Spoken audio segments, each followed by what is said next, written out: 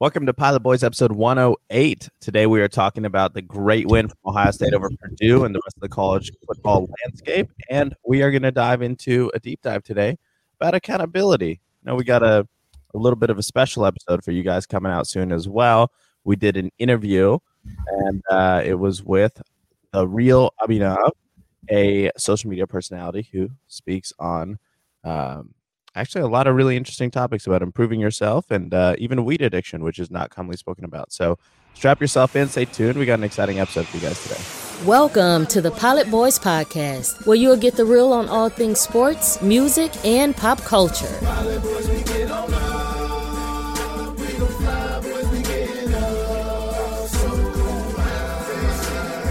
And here are your hosts, Vishwant and Partha. And we're back with another college football sprint with Coach Zach Smith. Good weekend for Ohio State football this weekend. Bad weekend for some other blue blood programs. Zach, let's get into it. Absolutely, let's do it. So starting with Ohio State, I think we finally saw the performance that the fans were waiting for this weekend, where the offense fully clicked all around. Our receivers look great, our quarterback looked great, and our secondary seemed to do a pretty good job as well. So what were your takeaways, Zach?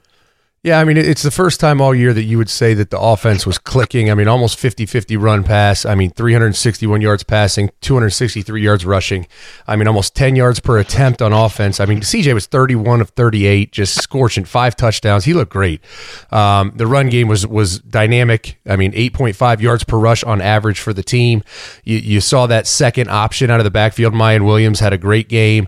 So offensively, it's what you want, right? It honestly doesn't get much better than that. Now, I know we all know Purdue's defense is not ideal, or not ideal, but they're not a great solid defense. But Ohio State handled business and cooked. I mean, they only had 7 third down attempts in the whole game, which is nuts, and they were 4 of 7, so they got over half, which is always your goal. Just a dynamic game on offense, almost 60 points. I mean, that's what you expected from this team all year long. Now, defensively, there's a lot that showed its ass, right?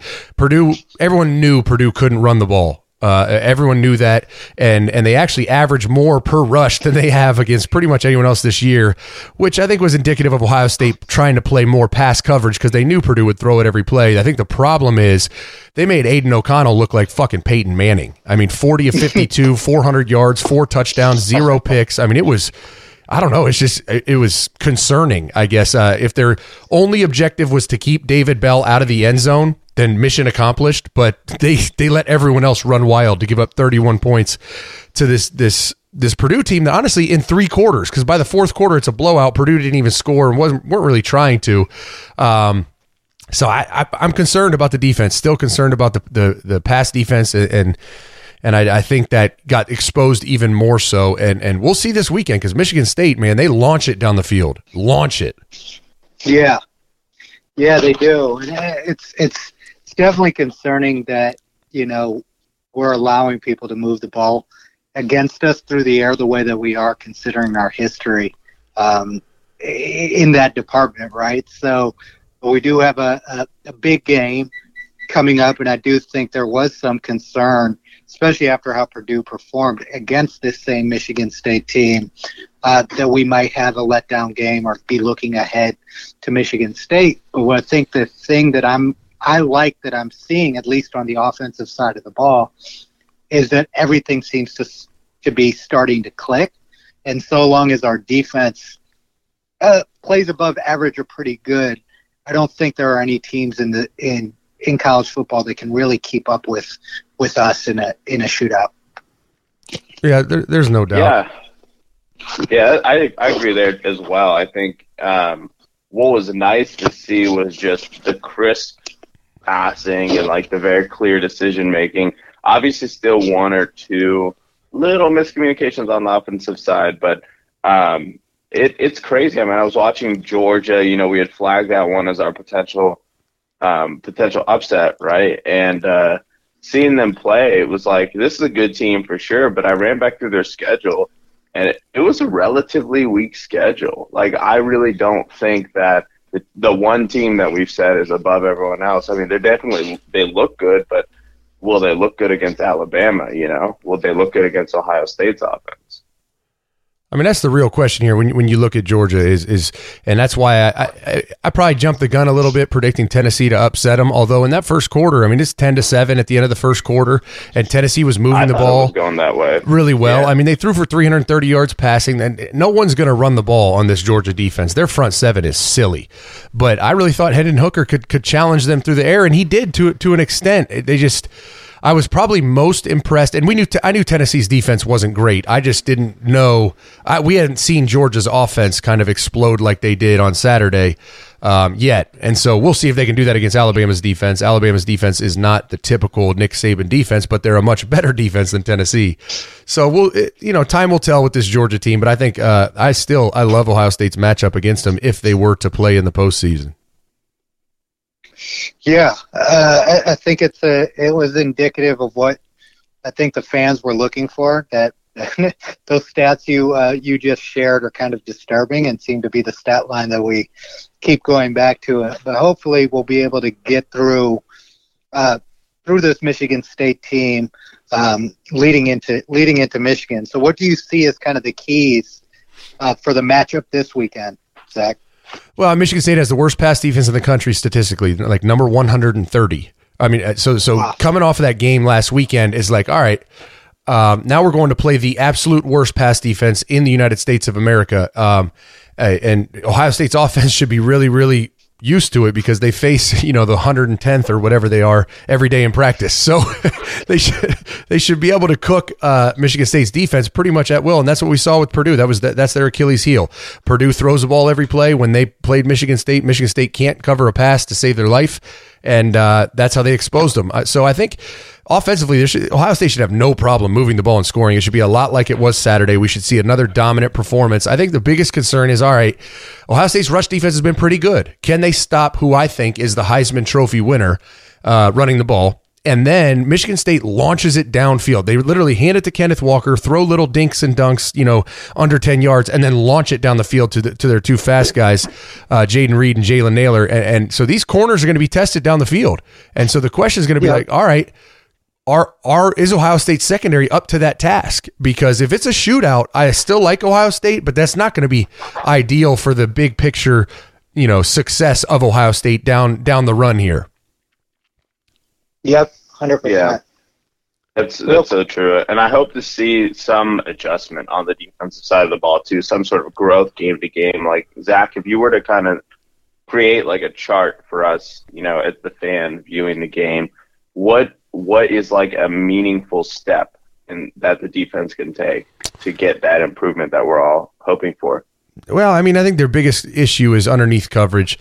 When they run zone, whether it's a 2 high or a 1 high, they don't seem to have much awareness of where receivers disperse and how to adjust their drops, and they certainly don't do a great job of playing with vision and breaking on throws. I think that's their biggest concern. I mean, I would love to see Denzel Burke and Cameron Brown both play 60 plays and leave Seven Banks and some of the other guys off the field a little more, because I think those two corners are really, really good. They have a post safety issue, and Bryson Shaw looks out like a fish out of water to me, although Ryan just keeps praising him. So I don't see it on film. Maybe it's what they're asking him to do, which I think is asinine if that's the case, because when I watch it, I see him as a weak link. And I think the slot corner is the biggest issue, right? That whatever you want to call him, Marcus Williamson's played well there. Lathan Ransom has digressed from last year. So I don't know that there is a fix other than maybe, they got to play a little bit better within their scheme. They got to be coached a little bit better to attack what these offenses are going to do. I mean, everyone in the country knew Purdue was going to throw the ball, and there was an opportunity for them to hone in on that side of the ball, right? That no one was worried about the run game. There was not like play action was confusing the linebackers. I mean, it is literally drop back pass, like do your job and execute your defense, and they didn't do it. So it's very concerning. Yeah. It is. And, we've got these two tests coming up where we are going to be challenged a little bit more on the defensive side. I know Michigan struggles against the pass, but we, but they're still Michigan State, and they're still a Big Ten opponent. They have a running game, they have a passing game that works. So our offense, again, it puts a lot of pressure on our offense to perform the same way that we did against Purdue. And I think what both of you guys are trying to figure out is a way to alleviate some of that pressure off of the offense and let the defensive side of the ball help us win some games more than they have been throughout the season.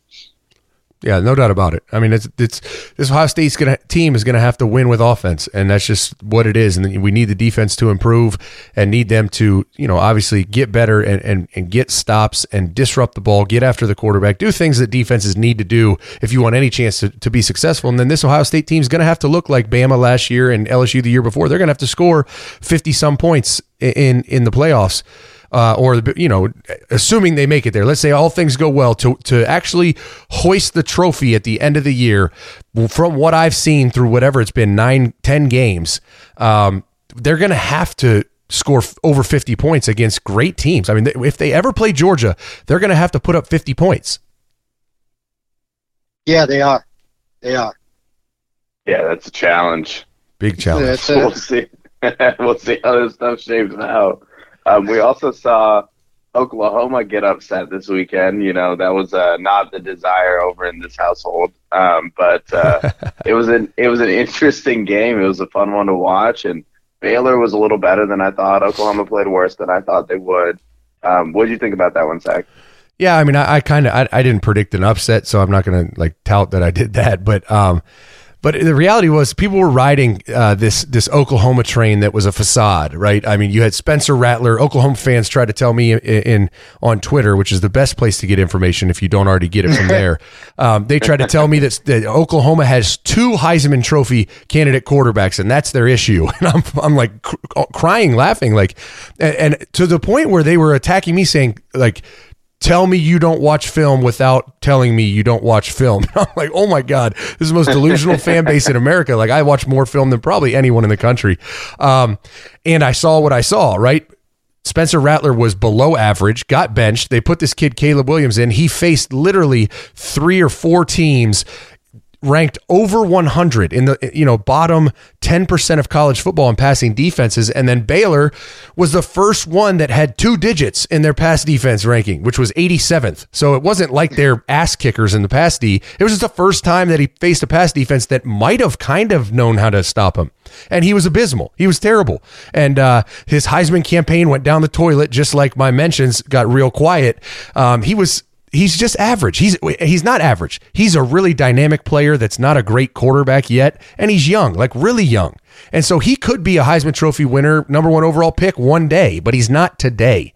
And Oklahoma's got a problem on their hands because they got some legit games coming up, these next 2 games and the Big 12 championship game. So it'll be interesting to see how they finish out. I mean, to think that they have to play Iowa State at home, mind you, but Iowa State is a good football team. They just haven't had a great year. And then the matchup with Oklahoma State, only to possibly have to play them again the following week in the conference championship game. I think Oklahoma gets another loss and is ranked about 15, 16. Yeah. What would you say would it's just sad to see this happen too, because if you've grown up watching college football, you're used to the Big 12 and these southern states, Texas, Oklahoma, having good football teams, right? And being a good conference. Obviously, they've lost some teams, but they still have a great recruiting ground, a great football culture down in Big 12 country. Yet it just seems like we're watching this conference implode in every way possible the last few years. Yeah, it's really bad, and it's only going to get so much worse when Oklahoma and Texas jump to the SEC. It's like I don't even know what's left. Like it's like the AAC or Conference USA. It's the Big 12 has completely imploded. The ACC is awful football. The Pac-12 is just a different brand of football. I don't know. I mean, outside of Oregon, I mean, honestly, the country is just in shambles outside of the SEC and the Big 10. It really is. I mean, it's sad to see. I don't know if it's coaching. I mean, I don't know if it's certainly not. A lot of times you look at regional success, right? Like, all right, maybe the West Coast high school football's down. Maybe, the kids aren't playing as much. It's like, no, those kids are all still coming out of there. They're just leaving town. They're going cross country, right? The Southeast is never going to be down. The Midwest has always been kind of second fiddle to the Southeast, and the state of Texas is loaded with players. So it's just about coaching. And these programs that maybe made bad hires like Texas did, and I'm not, they brought Charlie Strong in, who was a fish out of water in the state of Texas. Then they parlay him into Tom Herman, which we all know was a disaster. And now I think they have a good football coach. It's going to take a good 2 years, 3 years to turn that place around.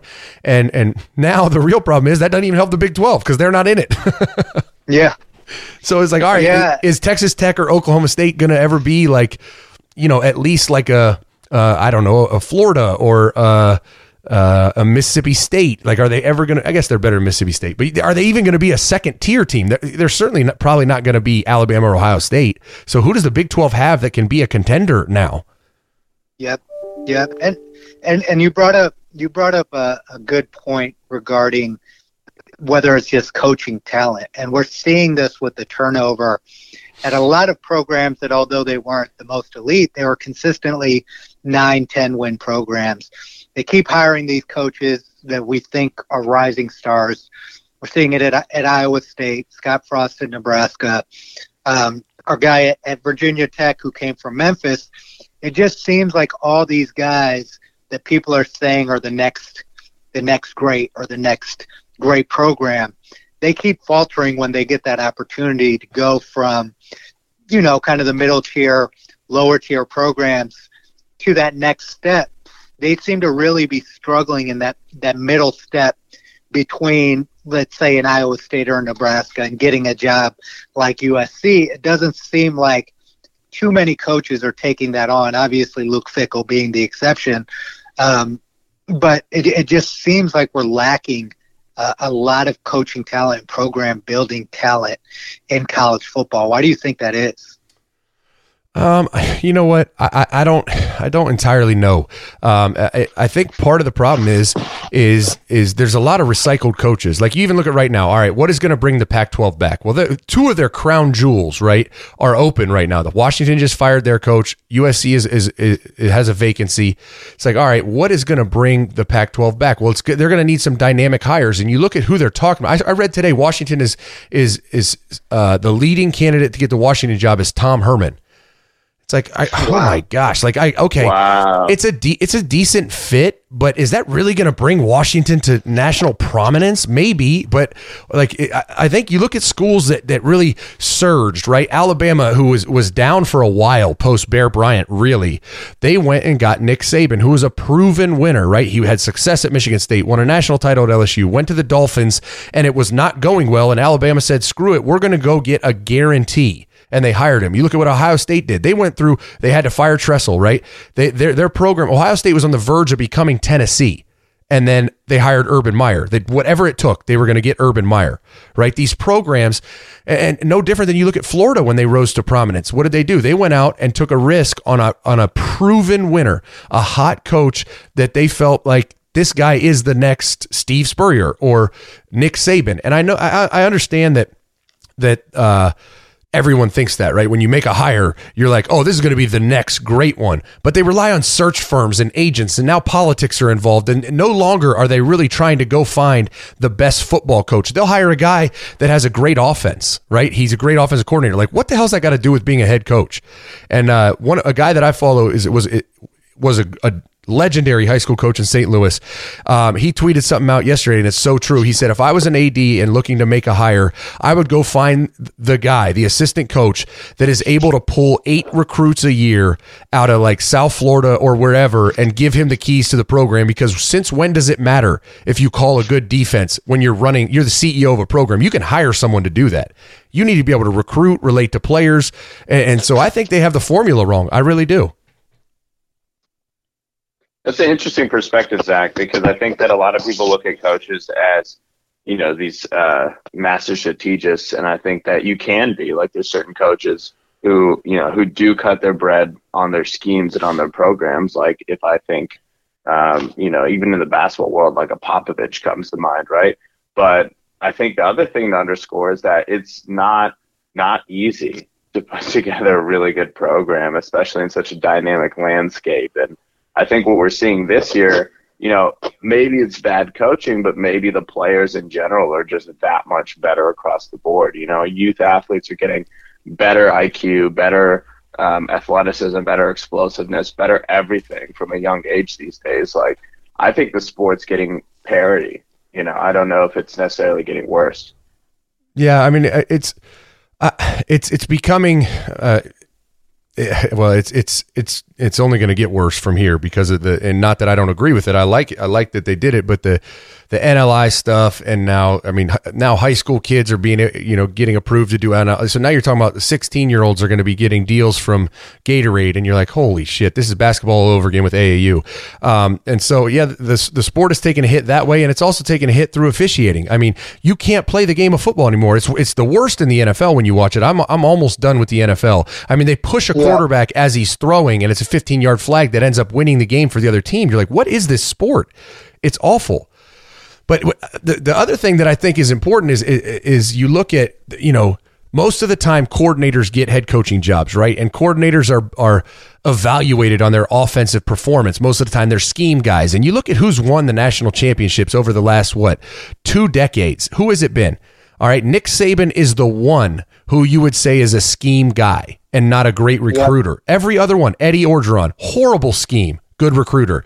Dabo Sweeney, I don't know if he knows an X from an O, great recruiter. Who else is there? Jimbo Fisher, I don't know him that well. I know he's a great recruiter. I think he's maybe a hybrid between Nick Saban and an Urban Meyer. And then Auburn with Gene Chizik. Come on, man. Completely a recruiter. And he had Gus Malzahn, who was a guru scheme guy, running the offense, right? And then Florida, Urban Meyer. He's not a scheme guy. Never has been, never will be. He is a great recruiter people person, right? All the way back. And you just keep going back and you're like, it's always CEOs that can recruit and can relate to players. Even all the way back to Pete Carroll. Pete Carroll is a player's guy. And so Nick Saban, I think, has created this facade in college football that you need this brilliant scheme guy to run your program. And the reality is Nick Saban is a great manager. And that's why he's been successful. And he puts a priority on recruiting and hires 10 great recruiters.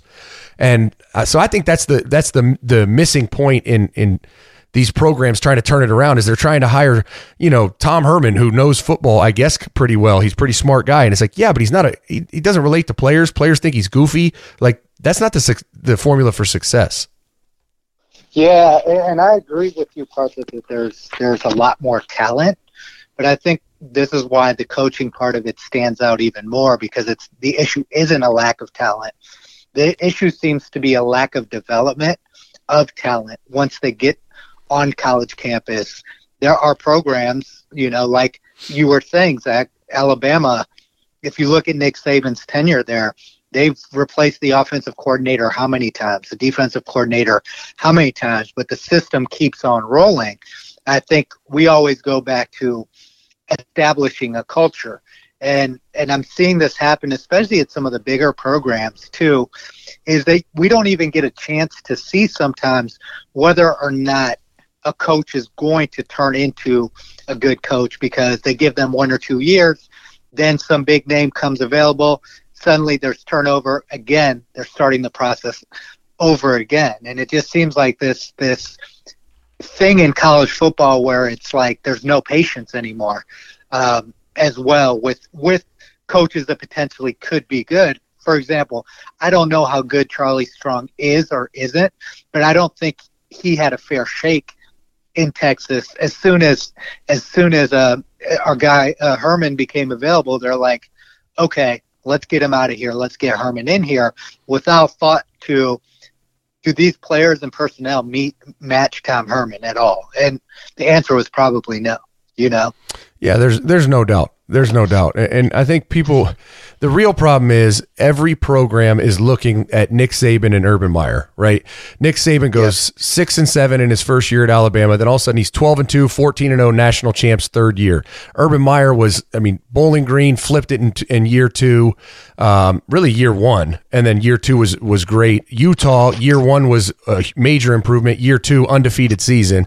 Florida, year 2, national championship. And then Ohio State, year 3, undefeated season, then year 3 national championship. they see these two examples of what they want, and it's like, okay, that's so unrealistic, right? Like that's two guys in the last, I don't know, 30 years that can flip programs like they do.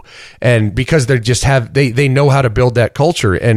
And some of these other coaches, it might take a little longer, and you have to have patience, but there's no such thing as patience with the high dollar industry that college football is. Yep. Well, it's going to be interesting to see. There's a lot of high profile openings coming available this year, and it doesn't seem like there are enough names to fill them. Names that you would say, okay, they're a difference maker, and well, I would like to see the Virginia Techs, the Florida States, the Miamis, the Washingtons, the USCs. Like, I feel like every year I'm adding names to the list of programs that used to be good, and I hope we see a shift in that sometime soon. Yeah, it's just going to take. I mean, I think it's going to take ads or people in power to make decisions on their own independently and stop involving agents and politics, or not politics, but that coercion that goes on between agents and agencies and trying to get their guy the job so that this guy gets money. And if an AD would just step out and say, you know what, screw all you, I'm not hiring any of you, and I'll die on this ship if it goes down. I'm going to go find me the best college football coach in the country. If a program does that, they got a chance. Otherwise, we're going to keep recycling through. It's the Charlie Weiss effect, right? Tom Herman's going to be a head coach at like 5 places, fail everywhere, and just keep getting residual income checks. Yeah. Hey, it's a good gig, man. Hey, I would take it. I would take it. I mean, it is a great gig. Charlie Weiss has got like I think he still has 4 schools paying him. It's like Luol Deng is the 6th most paid player on the Lakers right now. Right. And so what do we have this coming week to look forward to, Zach? And can I just say, let's just say for the audience, fuck Oregon. They shouldn't be ranked above us ever. I can't wait till we get a chance for a matchup. Well, I think the reality in Oregon is that, first of all, they absolutely should be. They beat Ohio State fair and square in the horseshoe on the road. This is my fandom talking. Yeah, it certainly is. But the reality is, I mean, Oregon's going to have to play Utah twice, and Utah's a good football team. They have to play them this weekend and then in the Pac-12 championship game. So I think they'll lose one of those two. It's going to be really hard to beat Utah twice. So I don't know that. I think it's going to be a moot point for sure.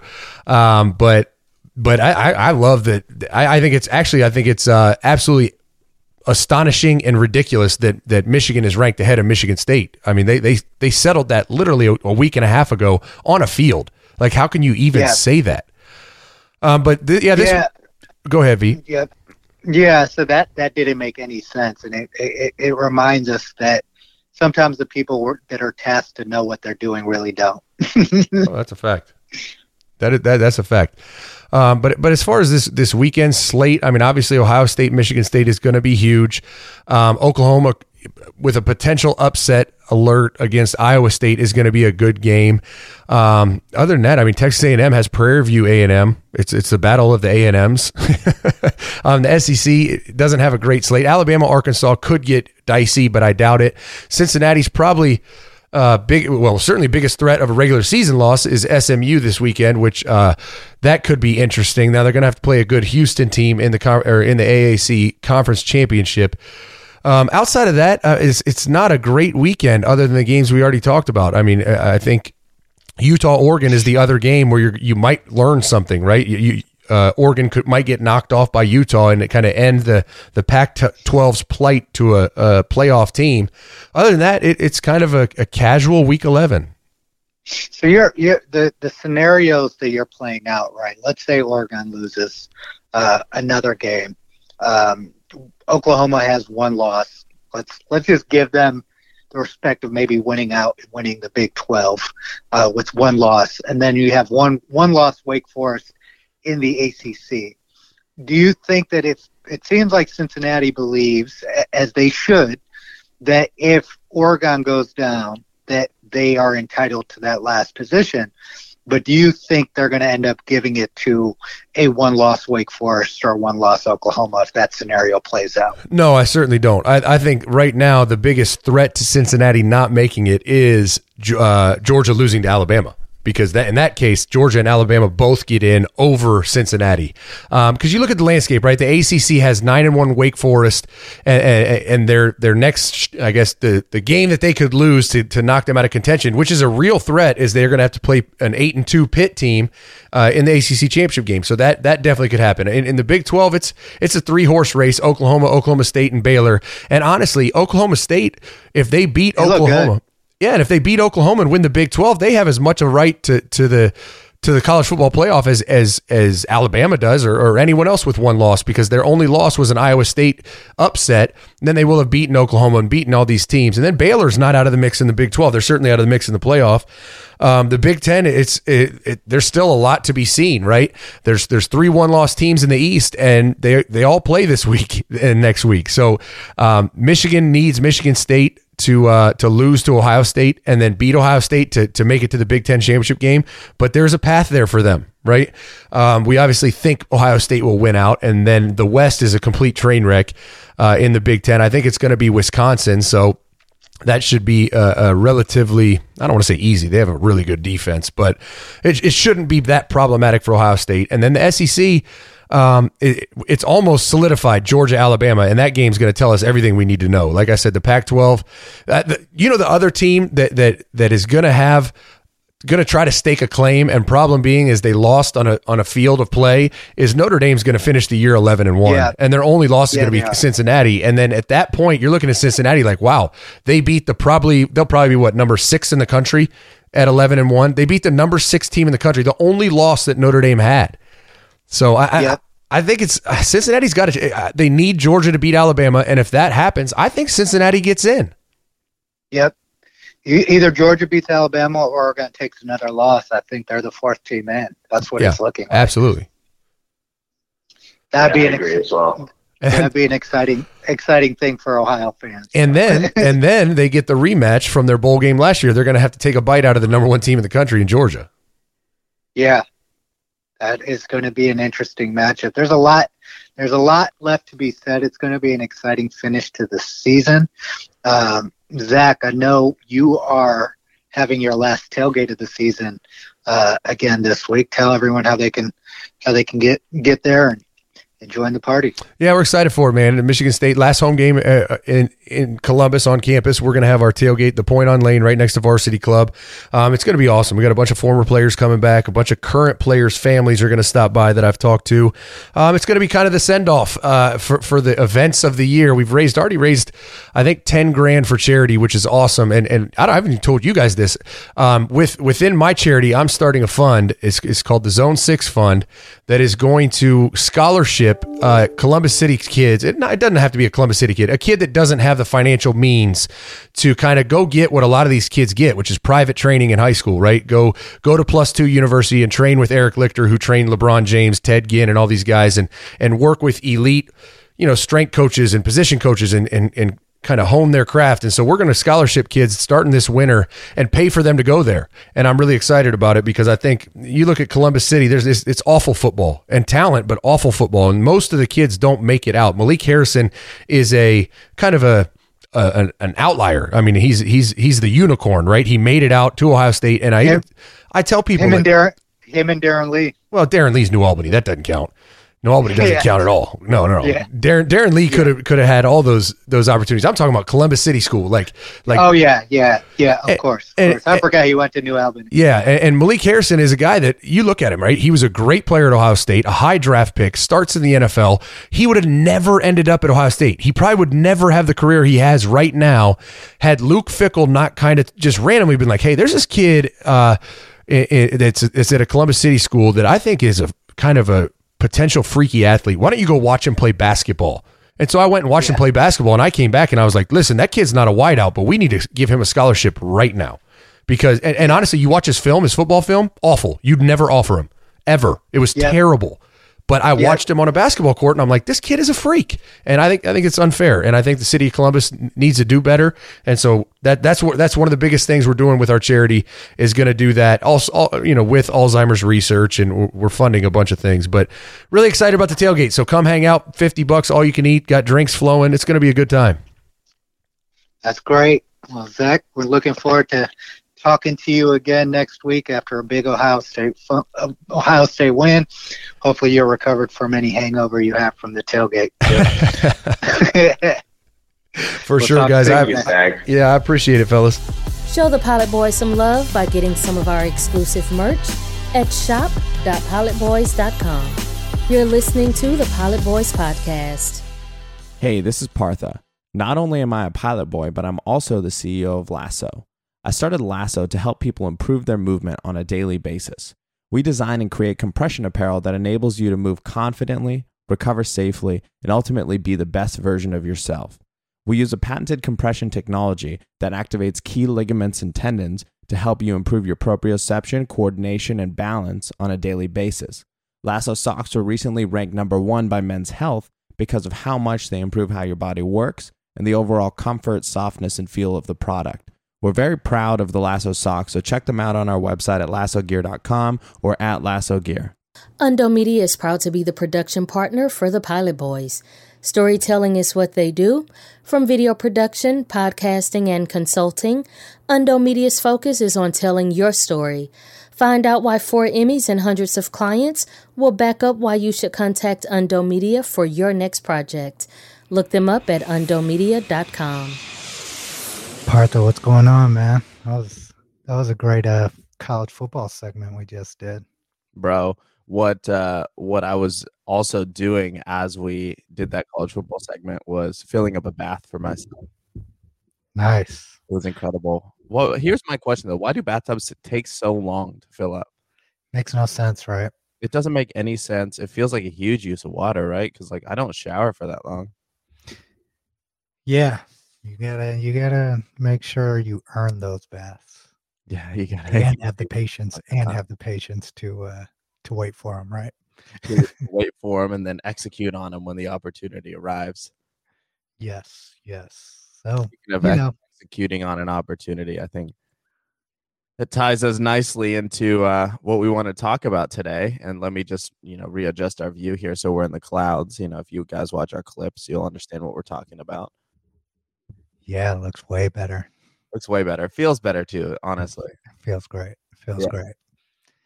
Well, let's jump into this week's topic. It's a word that, again, one of these words that's said a lot, but I don't know how well people learn to understand the word and what it actually means, which is accountability.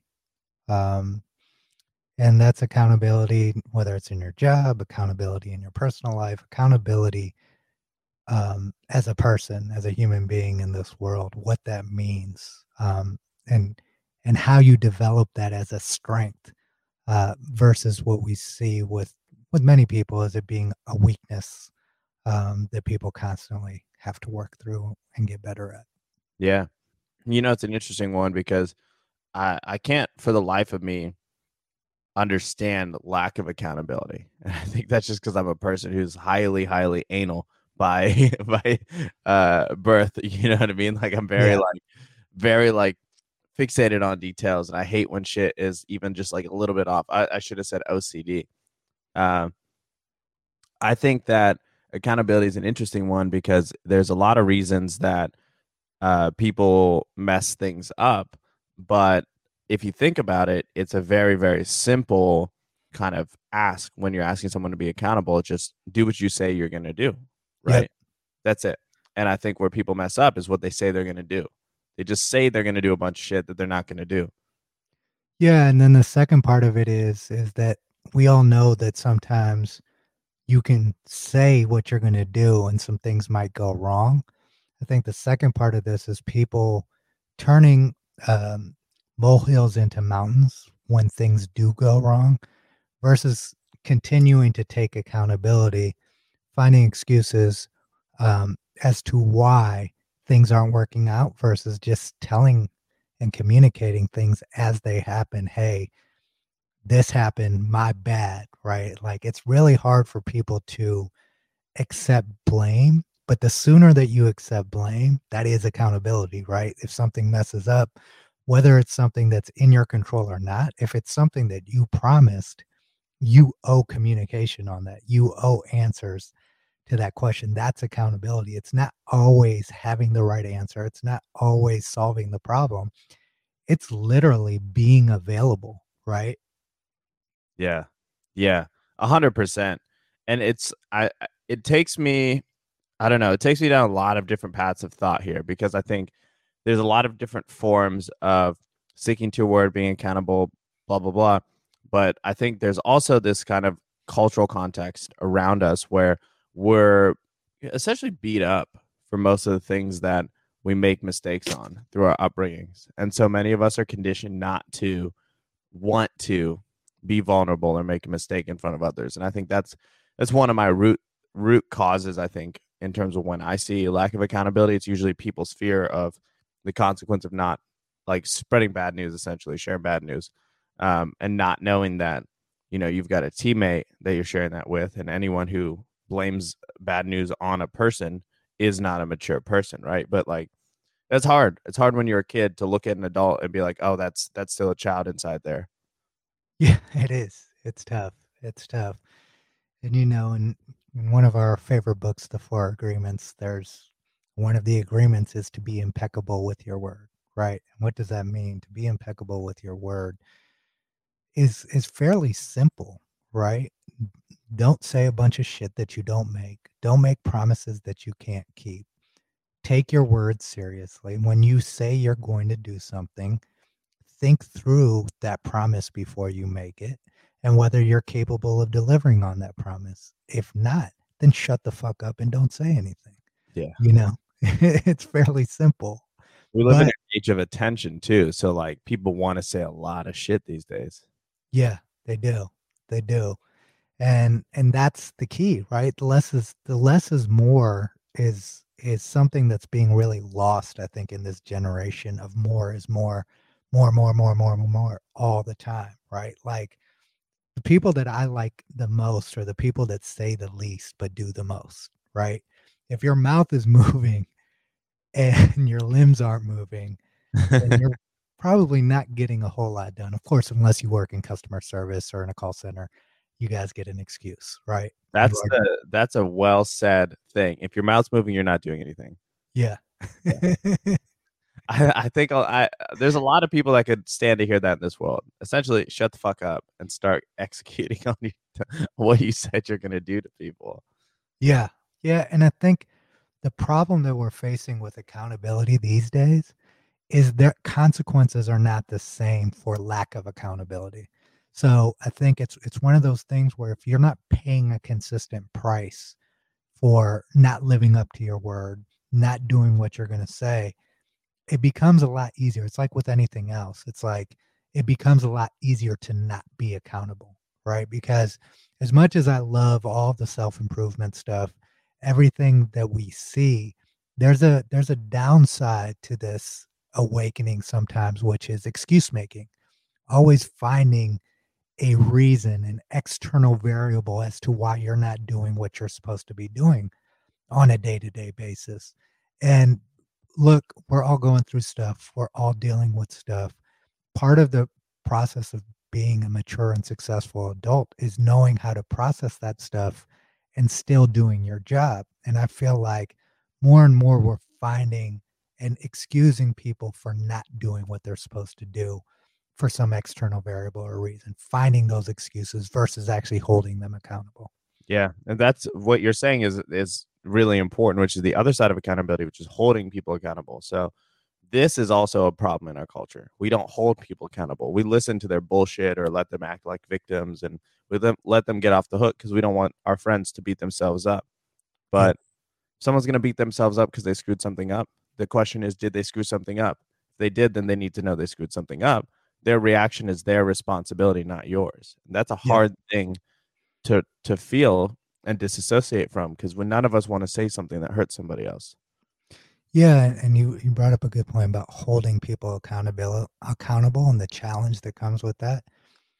Oftentimes the people that hold us accountable are not people we like very much, right? And likability is another part of this process that I think people put too much weight into, right? There are certain situations, certain things that you need to say, that you can't worry about whether or not it has an impact on how people perceive you, because it's important enough for you to hold that person accountable, right? And if in the short term there's some friction, then so be it. If you know that what you're doing is coming from a place of, hey, I'm going to hold this person accountable. If there's any negative reaction to that, that's a that's a problem that they have. It's not a problem with you, and you can't walk around on eggshells being scared to hold people accountable, because you're worried about what their response is going to be. 100%, man. And, I think that I was reflecting on this surprisingly this morning while I was journaling this exact topic. I didn't call it accountability, but honesty. And I've been in a lot of situations in my life where I've called shit out. I've been the guy who said something, and it's lost me a lot of friends. And I was just reflecting on that.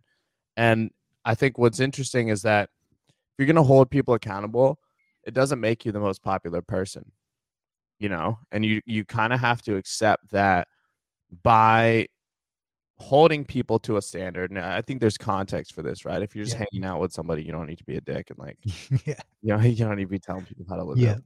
But This isn't a work-based or yeah, a value-based relationship, right? exactly. In a transactional situation, like a business situation, Yeah. where there's a commitment made, or sports. We could even use sports, right? It's Yeah. all the same thing. If you say you're going to do something and you don't do it, I'm going to tell you. And if you say something false to other people, I'm going to call you out in front of those other people. I remember there was this group that I have some business with, and they wrote an email to a big group of us, essentially just throwing this guy under the bus that I felt that they took advantage of him in the way that they did a deal. The deal didn't work out, and they threw him under the bus and said that he was violating all these codes of conduct and stuff. I know the guy, he's not that type of guy. And I know these guys, and they are the type of guys that would lie about someone else, breaking the rules, right? And so I replied all to that email, and I told things how they were, and it burned some bridges. But I'm an advocate of truth, and I'm an advocate of making sure that people can't continue to abuse power or status to, make people ignore their mistakes or not even see them. And I think accountability is like, in a society that's trending to entitlement, accountability is the only way to fight that. It is. It is. It is. And it's a hard journey, right? And it's a journey like everything else you have to go through. It is hard to always take, with accountability comes responsibility. And sometimes you just don't want to take responsibility for everything, every action you commit, every word you say. It's hard, right? It's hard work. And that's why it goes back to being careful what you say and how much you say and how much you commit. I think it's really easy in society in this day and age to make promises, right?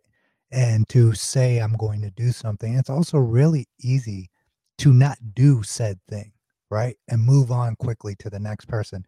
We're connected to so many more people these days, whereas before the digital culture, you were probably only accountable to a small group of people day to day. So if you let those people down, the consequences of that were much steeper, whether it's in a work environment, business environment, whatever. But in this environment we live in, I feel like people have less value, relationships have less value.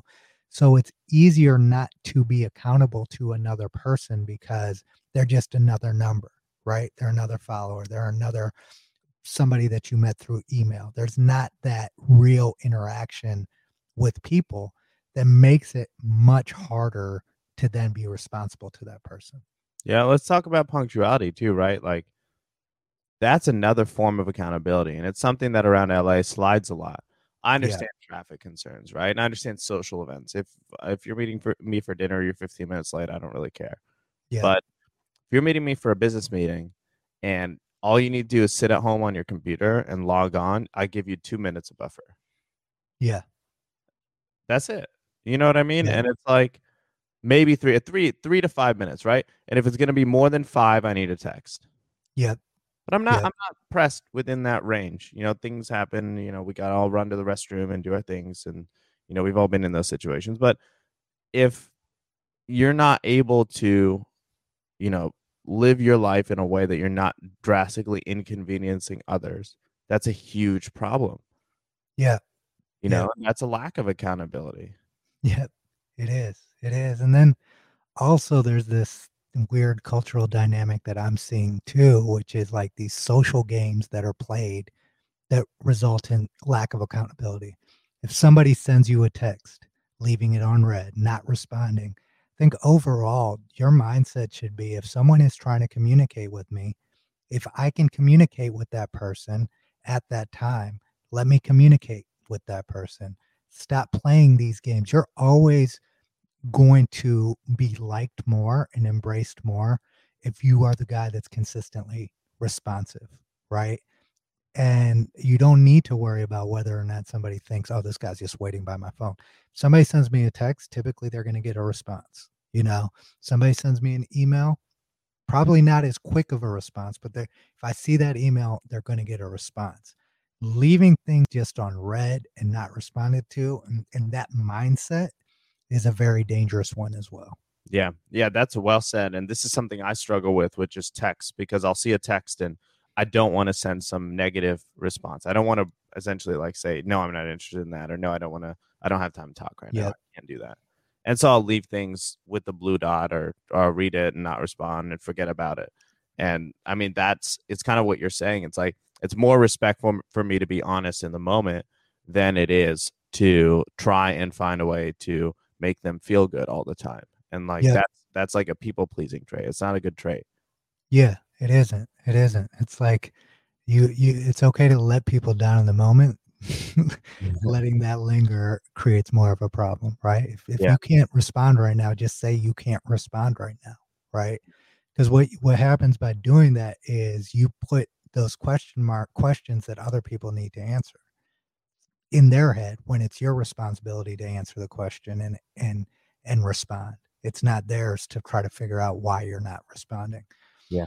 These are just like small little things that I think are shifting in society that I think need to shift back to help us get back to that frame of mind. Because if you have an accountable society, or you have an accountable business, forget society, if you have an accountable business or a accountable structure around you, you're going to move forward in life. If you know what they call accountable people too? They call them cutthroat. They call them cold. It's like just focusing on, okay, did you keep your word to me? Then I will work with you again. Did you not? Okay, then I won't work with you again. That's not cold. Yeah. That's following basic kind of rules of how we should conduct ourselves as humans. 100%. 100%.